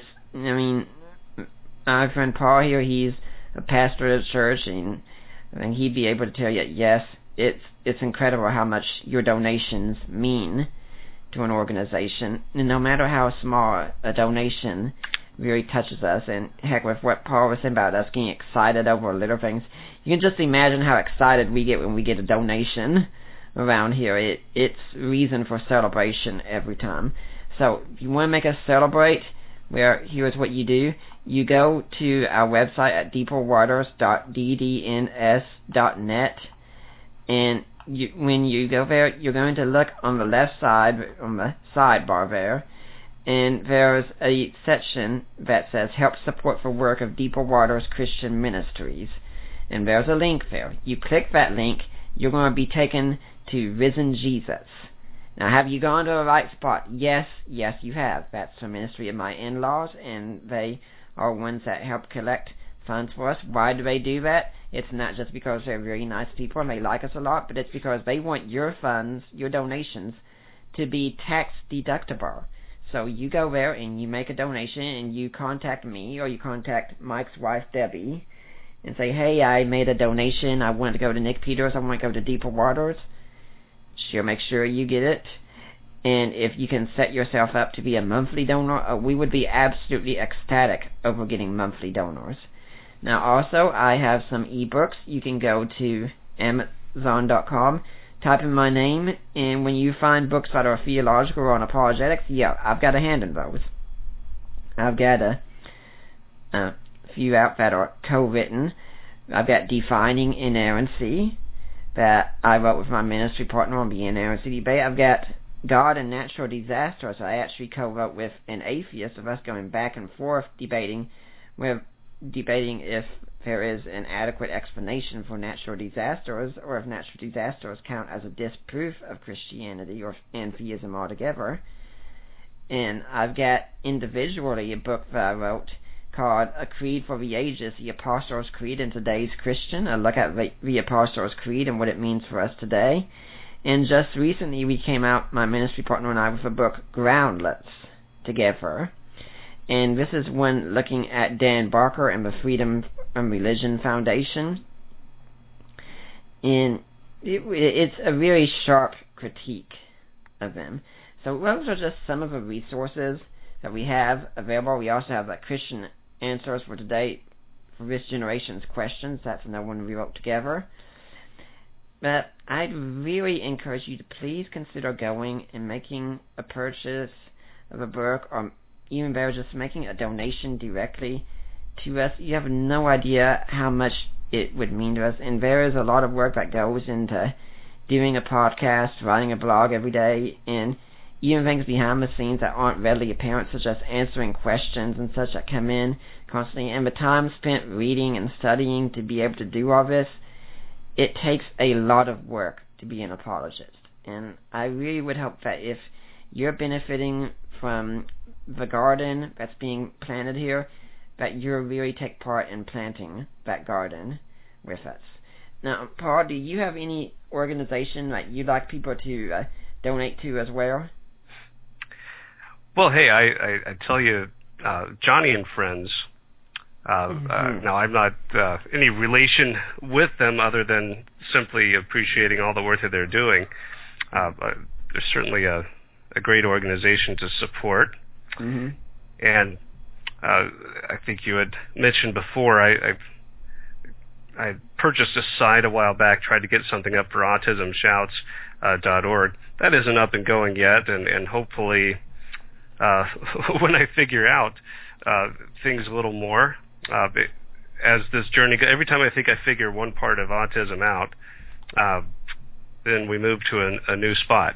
So that's part of our struggle. But yeah, in terms of any support, of course you guys are good, and Johnny and Friends, it's been an excellent organization, and they really seem to have a grasp in how they can minister to families and individuals and with special needs. Yeah, they've done a lot here in the Tennessee area. In fact, they were ones behind the very first Miss Shining Star pageant we ever had, where only girls with disabilities were allowed to be in the pageant. And while I've said that I try to avoid bragging, this time I am going to brag, because at the very first pageant I was very pleased to bring my wife home, who happened to be the very first Miss Shining Star ever. Very nice. Oh, yeah, yes. I think I saw that you were bragging on Facebook too, weren't you? Oh yes. Oh yes. I try to avoid bragging about myself, but I'll brag about her endlessly. Sure. I mean, it was just so thrilling to bring her home to my parents, and we hadn't told them how it turned out, but I opened the door and said, "I'd like you all to introduce you all to Miss Shining Star 2014 here." And I mean, she didn't enter it this year because she wanted someone else to win, which I think is great. I think it's fine, but she's the very first one, and honestly, she'd tell you I cried more than she did that night, because I was just so happy that she'd won this. Oh, that's great. Now, to get back to what you were saying, when you talk about little changes causing a lot, I just remember that when I was growing up, I had a bunch of these little Matchbox cars and such, and I'd have them all set up on an end table when I went to bed at night. And my mother tells me, I don't remember this directly, but she tells me that I could get up, and if she had moved one of them, I would know about it, and I would not be very happy at all about it. Yeah, I could see that. Mm-hmm. And I have learned along the way that when there's a certain order of things, if Timothy works with, whether it's blocks or something else, I find that things go much better. And usually it's okay if it's overnight. If he has something set up at the end of the day, then when he wakes up, he wants to see it that way. Mm-hmm. And after that, we can usually say, well, okay, we'll need to clean it up later, but he'll just beg me to keep things overnight. And there's something about, which maybe if I can make a transition here, sure, in terms of one of the things that I have learned with this is discipline with someone on the spectrum is almost encouraging to them, at least in our case, because Timothy discovered that this was very predictable. So he could do something, and if he was, again, he may be at a party and things would be a little bit overwhelming, but he knew that if he knocked over a chair, he could go in the corner, or that if he did this, then he could get sent to his room. And so he learned the system very well. So discipline became more of a reward for him because he knew it was consistent, it was clear what the rules were, and so by doing this, he was able to have something very predictable. Mm-hmm. So, of course, once we figured this out, he figures this stuff out sooner than we do, but once we figured this out, then we started changing the discipline, and of course we got better results in terms of the behavior because he didn't like that. So he really likes having everything predictable, just like you and your cars, and him with his blocks. But with the discipline, that it was just very unique. Most kids don't want to be put in timeout, but he would knock over a chair, pick up the timer, set it for 5 minutes, hand it to me, and go sit in the corner. And he was happy as a clam. Yep. And I'm like, you little booger. You know? I mean, we tried all kinds of things for him, and he would just do it, and then then he would walk over to get his punishment. Now, I'd like to ask how school goes for him. Well, he does very, very well. The social and the behavioral, that's where the challenges are. Academically, he excels, and I love it. I mean, from very early on, like preschool, we got notes about how he would sing "Jesus Loves Me" in class, and he goes to public school, by the way. So he stands up, and of course they can't really do anything either, right? So he just stands up and he sings "Jesus Loves Me." Then we got a note or he came home and he was talking about how the teacher told him he couldn't talk about God at school, and of course we had a conversation with him, and I like the fact though that where he's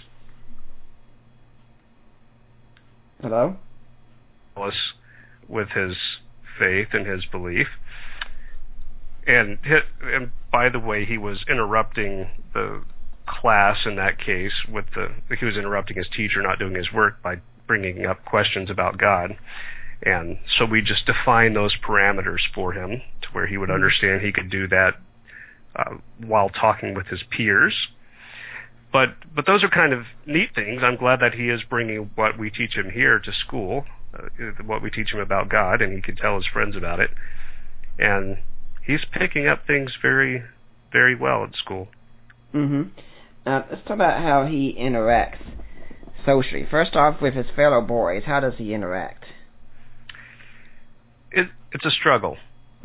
It really is. And he's made a lot of...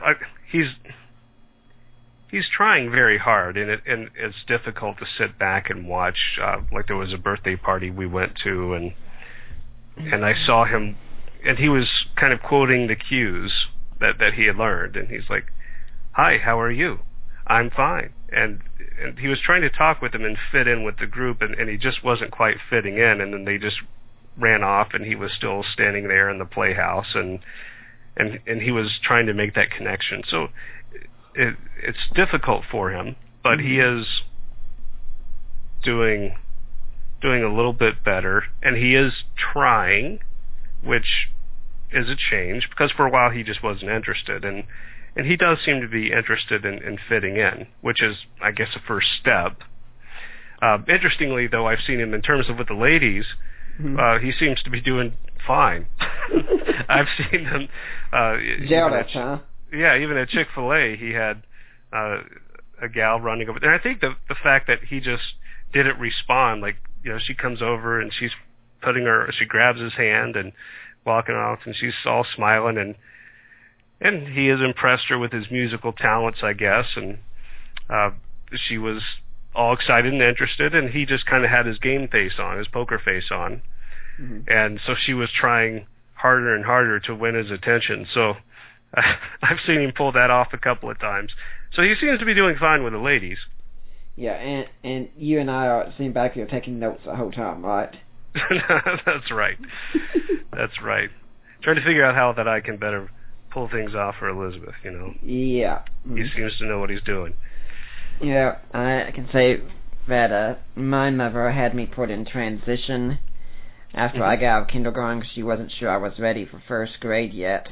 And we had to go to a different school for that was further away from where I lived. And she was a bit nervous that first day when she came to pick me up, thinking, how's he going to be doing? How has he made it? But she says I came out and I had a girl on each side of me. One was carrying my lunchbox and one was carrying my books and such. And she said, okay, I think he's going to be fine here. I remember she told me about that. And so that was in my mind when I saw Timothy the other week with the gal at Chick-fil-A.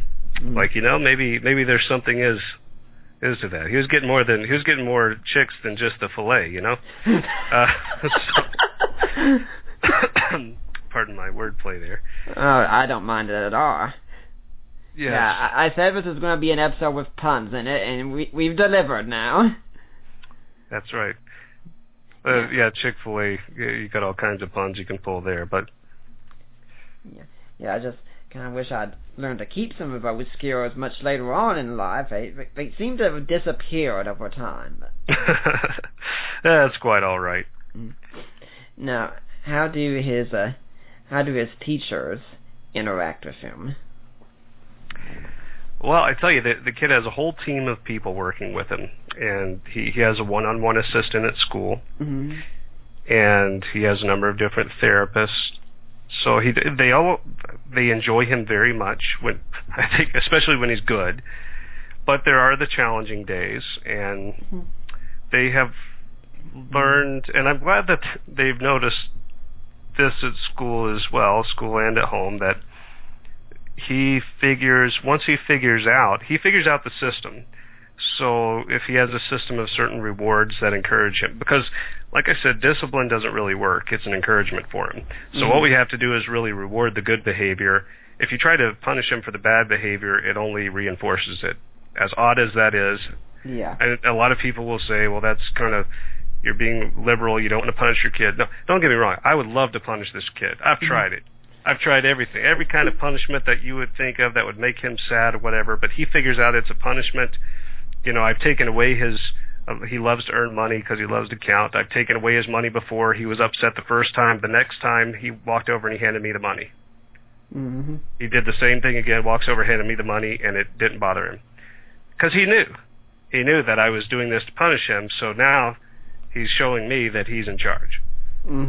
He wants to get that across. So we've learned that we have to reward him for all the good behaviors, and then he'll catch on to that, and then he'll kind of manipulate it. So again, he's a smart cookie, but his teachers do enjoy him, and I think they enjoy the challenge that he presents. But we're very fortunate that we've had that, and we've also had therapy in home, which did not come easily.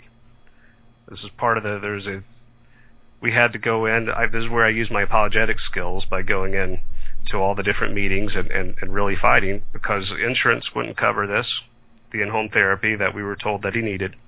Insurance would not cover it, and of course the school system didn't want to because of the cost, but it seemed necessary to meet the goals that we had for him. So I went in and I fought for it, and we've been able to get in-home therapy since his diagnosis, and that has been highly beneficial.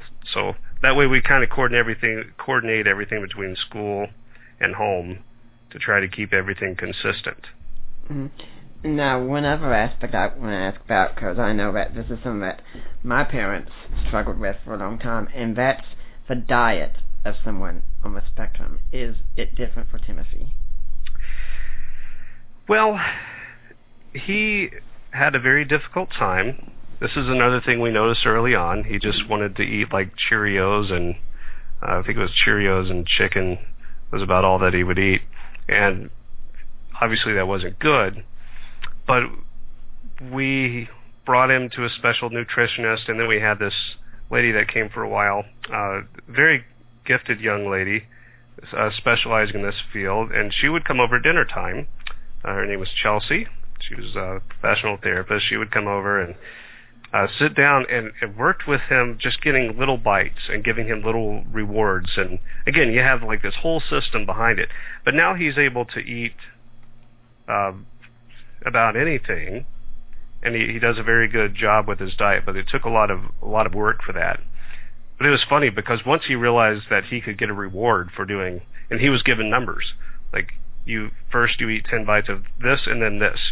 And once he got that down, he would take 10 bites of broccoli, something he would give this, you could tell by his face he didn't like it, but he would just like shove it all 10 pieces in his mouth, eat it, swallow it, and then he'd say, okay, and he knew what was next. So he was happy to do it. Well, my parents didn't have as easy a time as me. On the other hand, my roommate knew that when we lived together, I had several Tombstone pizzas in the freezer. I'd cut them up into quarters, and I'd have a slice every evening for my dinner. No, but what's wrong with that? Yeah, that it's certainly not the healthiest. And then I got married, and we wanted to change things some. And now I've reached a point where I can talk to my roommate, and I asked him one time, I said, I don't have pizzas in my freezer anymore. He said, wow. Because Allie did get me to change some things, and I think it kind of started when we went to a Mexican restaurant together, and she got something, and she said, you should try a sopapilla. And so I did that, and then I eventually led to a quesadilla, so we can go to Mexican restaurants together now, and that's fine. And then I started adding seafood to my diet somehow from all that. And so I've got things like fish sticks and shrimp and such all in the freezer now. And I just have so much fun when I talk to people. I say, yeah, a couple of decades with my parents and counselors and everyone else trying to do things, and then along comes Allie, and I don't know, I guess women just have some sort of strange power over men.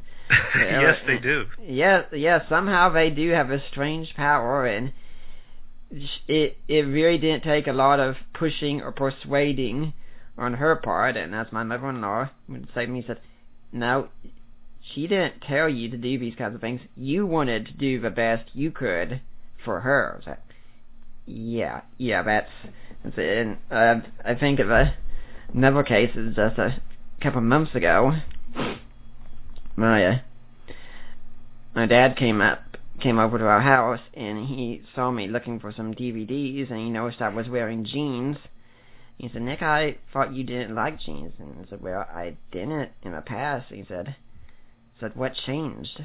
I said, well, Dad, I'm a logical, rational person, and I have to be persuaded by the finest of arguments if I'm going to change my mind on such a good position. And I was up there and said, I told him I thought he looked really hot in jeans. Yeah, that's what does it, huh? That's the peak of a good argument right there. That was all it took. Yeah, I mean, changes like that, those are really huge on the spectrum, but they happen, and that's one of the great benefits of marriage. I think when my own counselor had said that you won't get past a lot of these issues until you get married someday, because your focus just changes. Because on the spectrum, it's very, very easy to be self-focused. I mean, I think it's easy for all of us, but it's even more so, I suspect, on the spectrum. You get married, you realize, wait, I can't keep up this self-focus anymore. Yeah, you realize that if X makes wife happy, I want wife happy, therefore, therefore I'll do this. Yeah, and of course, if wife is happy, everyone else gets to be happy then, that way. So, yeah, in the end, this does work out for everyone. Yeah. And it is incredible how much it changes, because one thing on the spectrum is that usually people on the spectrum understand they have a great focus on justice. They want things to be made right in the world, and so I've said before, yeah, if I'm on a forum or something and someone says something to insult me, okay, yeah, that's cute, it's very funny, it's not going to bother me. Someone says something to Allie, though, on Facebook or something like that, it's really hurtful to her, get out of the way. It's not going to be nice, it's not going to be pretty, but yes, there will be blood. Yes, there's a lot of passion there. Yeah, and that goes with something you were saying earlier, that you used to think that people on the spectrum didn't really have emotions and such, and I'm kind of curious if that was before you met me on that, but we really do. We've got very intense emotions. Right, and I think, I mean, that's just kind of, I guess, the impression that's given there, and I think maybe just because there are differences in expression of the emotion, and that's why there's but that's just the perception that's out there, is more like this kind of apathetic attitude, which just isn't the case, and it doesn't really take that much observation to realize otherwise. Yeah.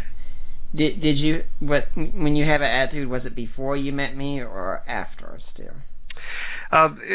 Really, before. Well, I won't say before. I think after, but I didn't really think of you. I never really thought of. I don't know when I found out you officially had this diagnosis. I just knew you were really smart, and I didn't really think much of it. So I didn't really know much about autism at that time, or Asperger's, and that whole discussion. So, but I never really pictured you in those terms because I knew how passionate you were. I knew that your expressions of things were a little bit different. So, but that's one of the interesting things too. I mean, again, when I met you, I knew that there was some. I had heard someone mention that you had Asperger's or something before, but I never heard of it. So I didn't really think about it. And you liked apologetics. We were cool. So I just didn't worry about the diagnosis. Yeah. And that's kind of nice because I think folks get so overwhelmed or thrown off by the diagnosis or scared of it. Yes. I do remember hearing that I was kind of off-putting to a lot of people at the college in their eyes, and that it's really not the way you intend to be a lot of times, but there's kind of distrust built up, and you want to know, is someone really being a friend, or are they just being nice? Because if you're just being nice, I'm not really interested. I'm interested in the real deal. If you want to be a friend, then be a friend. And if you're friends to us, you're fine. I think that we are very committed friends, and we seek to help you out whenever we can. Sure. That's the way that we should be. Mm-hmm.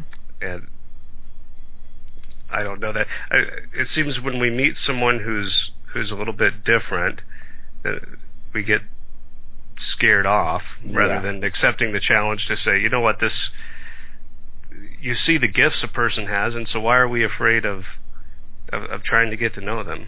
Mm-hmm. Yeah, if you remember David Wheeler from Johnson, I'm sure you do. I took my wife to meet him a few months ago, and he said, it was incredible when your husband was here, because in many ways I got to see him grow up in a unique way, because when he came here he was shy, quiet, not really saying anything, and then he got into his apologetics, and he was just so exuberant and so much changed over time. I was one of the students that gave a senior sermon to the college campus during my senior year, and I'm working with him, seeing if I can come back sometime and give a sermon as well again.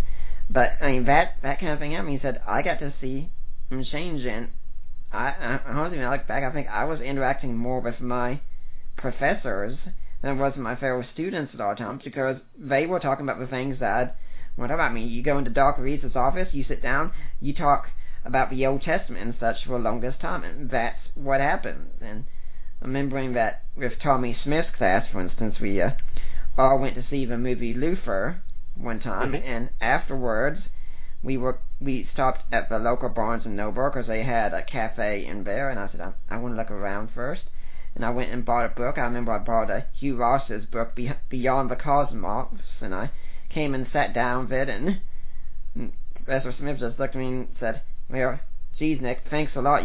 We all come in here and get drinks, and you go out here and get a book and make us look dumb. Yeah. Well, look, I have to say, just from the time we met at Johnson, once you were committed to going to seminary, you had your eyes set on that and realized, well, I want to study apologetics. It was really neat to sit back and watch that. And I hope it's okay that I say this, because I know your parents were a little bit, they were worried, right? Yeah. They were worried about you going off, leaving Knoxville and going off to Charlotte and doing it on your own. And really, I saw like a fire and zeal in your eyes, talking about that passion. And I realized that, okay, so these it's easy for you to overcome all these things because you have a mission, and you were going to do it. And I realized that once you had a mission, you had to fulfill it. There was really no way to stop you. So it's better just to pretend like you're giving him permission and let him go, because otherwise he's going to break out of the house and do it. And then you did well. Yeah. And then met a girl. Mm-hmm. Yeah, for those who are kind of wondering what happened, just to help my parents with the transition and show them, yeah, I can handle it. I went and lived in an apartment in Knoxville on my own for about a year, and then I applied to SES and got accepted, and so I was ready to move, and they got to meet David first, I think, and they liked him, and they knew David would be right there with me, and you met David. David's a great guy, and we're still very close today. You know, I mean, if he came driving through Tennessee, he knows that if he didn't stop by to see us either on way to or way back, that I'd be having a missile launching system set out front, aiming right for him, saying, you were supposed to stop by. Yeah, and then get to college, and where there was that one day Gary Habermas says, hey, you ever heard about Mike Lacona's daughter? And then one thing leads to another before too long. Hey, Paul, yeah, I'm getting hitched. Yeah, I remember that. That was exciting. Mm-hmm. Very much. Yeah, it's something very incredible, and that's one of the things that, as we're getting closer in time, we're not very, but as we're getting close, it's that it comes back to something I said earlier about people that say we suffer on the spectrum, and I say no. Life's an adventure. Life's an incredible gift. I mean, I wake up every day and think, here's the day I can do something for the kingdom. There are some battles to fight. There are some dragons to slay. There is so much good, and yes, I've got the same damsel in distress to rescue every day still. Mm-hmm. But life is good, and yeah, I know on the spectrum we have special challenges that we have to face, and those can be difficult sometimes, and like anyone else, many times you'd wish they weren't there, but overall, I could dare say I could even be happier with my life than most neurotypicals that I meet. Mm-hmm.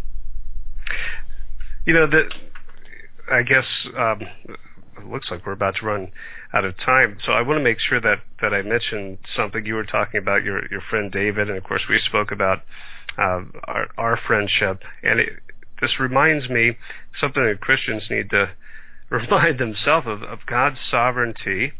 And so you wonder, well, why did this happen? Well, I do trust God knows what He's doing, and I appreciate the opportunity that I have to be a father of a special needs child. But I also see how God provides people, just as He's done in your life. And I just have to mention Timothy's younger brother, Andrew, who's about to turn 5, just a few days. And he has been an incredible blessing. He seems to intuitively understand that there's something kind of different, but he just lives for his brother and loves to serve him and seems to know when he's struggling, and he's quick to give up and share something. If I get him a special treat, if I give him like a lollipop or something, then he stands there and demands I have one for his brother too. His birthday party's coming up soon, and he was asking for stuff, and he wanted us to get something for his brother too. He's always looking out for his bigger brother. Mm-hmm. I mean, that is an incredible gift, and I think that God just put Andrew in our lives to be a blessing to our family and a blessing to his brother. And I look forward to seeing along the ways. I know that God will continue to put people in our lives to help out with this. So sure, there are going to be times when families are wondering, well, how are we going to make it? How can we do it? This is such a stressful situation. But when God has a purpose for our lives, and sure enough, we found people along the way. Andrew was a surprise to us, and quite a great surprise. And then, sure enough, we've had these other folks I mentioned earlier who have popped in, and in fact, one of the young ladies who's interested in going into special needs ministry as a career, and here she has an opportunity to work a lot with Timothy. So it's just great to see the way that God plugs people into into our lives to encourage us and support us. Yeah. So you see, true friendship is really one of the greatest gifts that people can give to someone on the spectrum. I'm very thankful that, I mean, for instance, Allie was away with her mother and her grandmother in Memphis and Nashville because her grandma was a big Elvis fan, and it was so great to have her back with me last night. And that kind of friendship, you can only have one wife, of course, but it's so great to have friends that you know you can rely on the spectrum. That means so much. Amen. Mm-hmm. Well, Paul, it is getting to that time that I really do think, unfortunately, we need to start wrapping things up. But it's really been a fascinating discussion, and in some ways it's been a great trip down memory lane. Yes, very much. I appreciate the opportunity to join you and talk about this. Mm-hmm. Now, if someone is curious about you and they want to find out more about you for some strange, bizarre reason, there's the sarcasm kicking in there.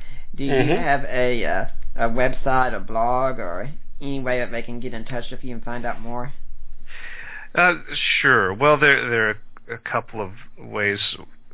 In general, riversidechristian.com, since I'm one of the pastors at Riverside Christian Church.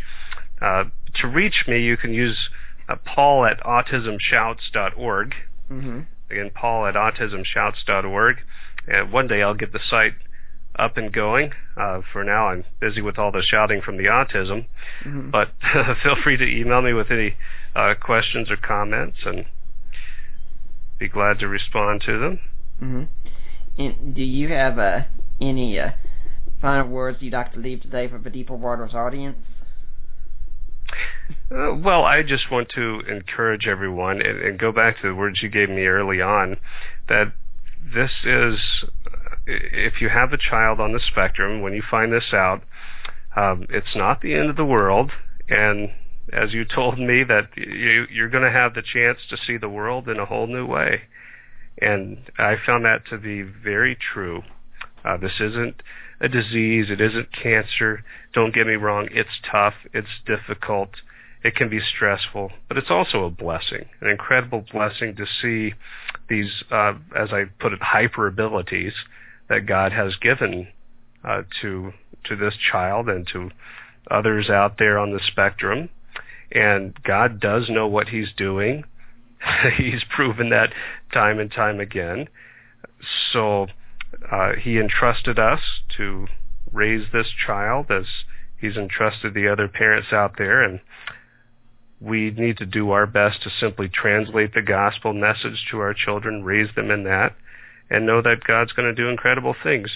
The gifts that He equips us with in the church, it's not just for quote-unquote normal people, but it's for all believers. And just as we've seen in your ministry, the way that you have been able to handle all the stuff in the apologetics field, I mean, which I realized early on when you could take a book and just have the whole thing memorized in a couple of minutes. I mean, those are incredible gifts, and we don't want to overlook that because we're afraid. So let us keep encouraging folks in the church, and if you are blessed to be a parent of someone in the spectrum, just encourage you to look for those gifts and realize, once again, God does know what He's doing. And if you're afraid, oh, how are we going to do this? Who's going to watch after my kid? Well, sure enough, God puts people in place. He puts them at the right time and the right people for His kingdom. Well, that is a wonderful way to end the show, and I really do want to thank you for coming on, and hopefully we'll see you back here again sometime. Hey, thank you very much, and God bless.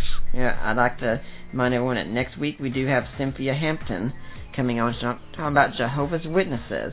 For now, I am Nick Peters. This is the Deeper Waters Podcast, and